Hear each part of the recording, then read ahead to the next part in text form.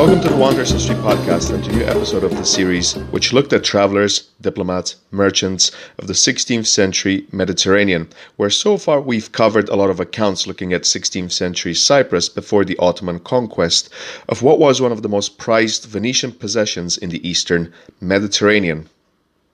Today I'll want to speak about the ending of Paolo Parota's account, which I've covered as well in the third and fourth episodes of the podcast way back in, I believe it was 2017, which looked at the fall of not just Nicosia but also Famagusta, the last stronghold of Venetian Cyprus, what happened with the garrison there, and most notably the gruesome ending of Marcantonio Bragadin. Before we continue, I'd like to remind you to please hit that subscribe button. It really does help the channel a lot to make sure you never miss any new material from the podcast.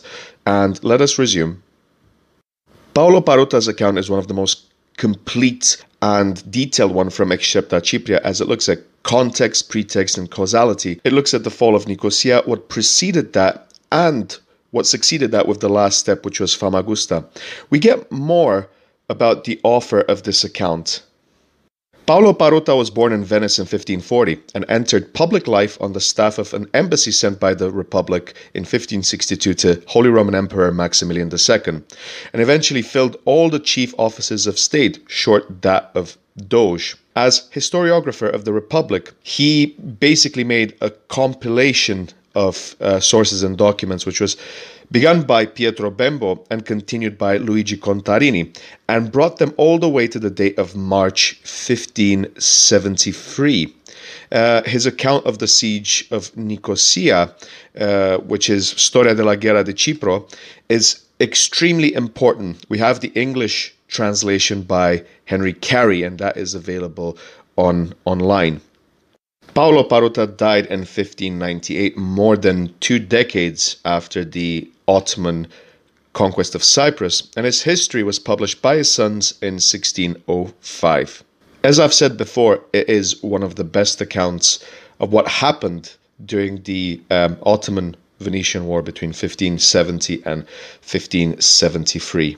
So towards the end of this very lengthy account, I think it's over 20 pages long, because I've spoken at length throughout many of the series about what happened in Nicosia and what happened in Famagusta and what happened with Bragadino as well.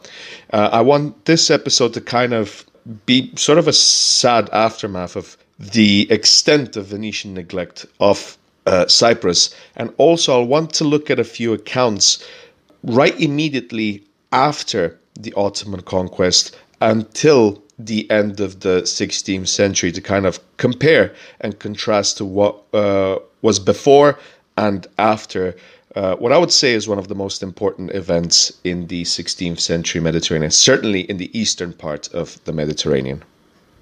So I'll just start with the paragraph which goes like, quote, "But it is a tearful story we have to tell of Bragadino.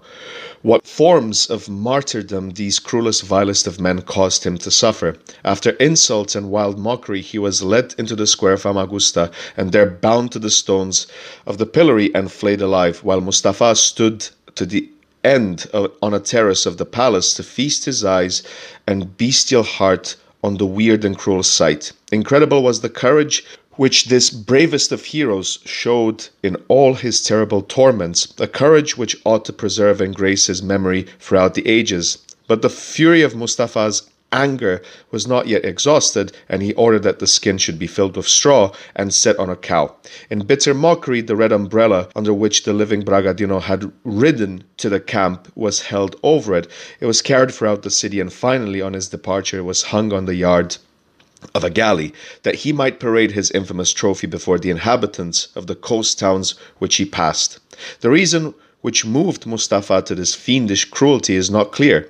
Some said that as the soldiers had missed the booty promised to them from the sack of the city, Famagusta being, he wished by the punishment of a few to avenge the deaths of the many men he had lost in that siege, and give some kind of satisfaction to his army. Others again, that irritated by the length and obstinacy of the defense, and by the loss of certain friends very dear to him, he had already sworn to take some terrible vengeance. But there were yet some who believed that in the spirit of Mustafa, a man so given to anger that once moved, went to grow furious and actually mad, was excited to frenzy and scorn on seeing Bragadino and his companions come to his pavilion with so large an armed escort and so richly clothed, as though they were rather victors than vanquished. This seems but a trifling excuse for so savage a crime, but the time which he allowed to pass between the first sentence and the latter and more cruel tortures lends it some probability. It was mere madness which stirred him to rage even against the dead. He entered the Episcopal Church of St. Nicolo, caused the graves to be opened and the bones scattered. He destroyed the altars and the images of the saints and committed other bestial and cruel acts for which he was much blamed even by his own people. The city, Famagusta, thus was acquired. Order was taken at once carefully to clear the ditches of the ruins of the walls, to raise all the forts and fill all the trenches outside, and to repair all that had been destroyed within. Thus the fortress was soon restored to its original condition and made even more secure and defensible than it had been before. Mustafa Pasha put the Bey of Rhodes in charge of the city and on the 24th of September left Cyprus, returning victorious and triumphant to Constantinople, where he was received with high honors and universal joy. Yet the victory had cost the Turks dear, for they had lost, so report said, more than 50,000 men, and among them many commanders of high rank and their best warriors. End of quote. The fall of Famagusta resulted into the collapse of Venetian Cyprus. The Ottomans had rebuilt many of the fortresses in Nicosia and of Famagusta, and it seemed almost impossible that the Venetians could try and reattempt to take Cyprus. It did not happen in the aftermath of Lepanto. It would not happen afterwards. Even more so in the next century, we would see the War of Candia, the War of Venetian Crete, which would last many, many years. This was the conclusion of the Ottoman-Venetian War in Cyprus, one that would change the geopolitical landscape in the Eastern Mediterranean and the balance of power, of course, as well. In the next couple of episodes, as I've said before, I'd like to look at other accounts after this date of 1573, hopefully at the end of the 1500s and maybe at the beginning of the 1600s. Thank you for listening to this brief episode of the Wanderer's History podcast.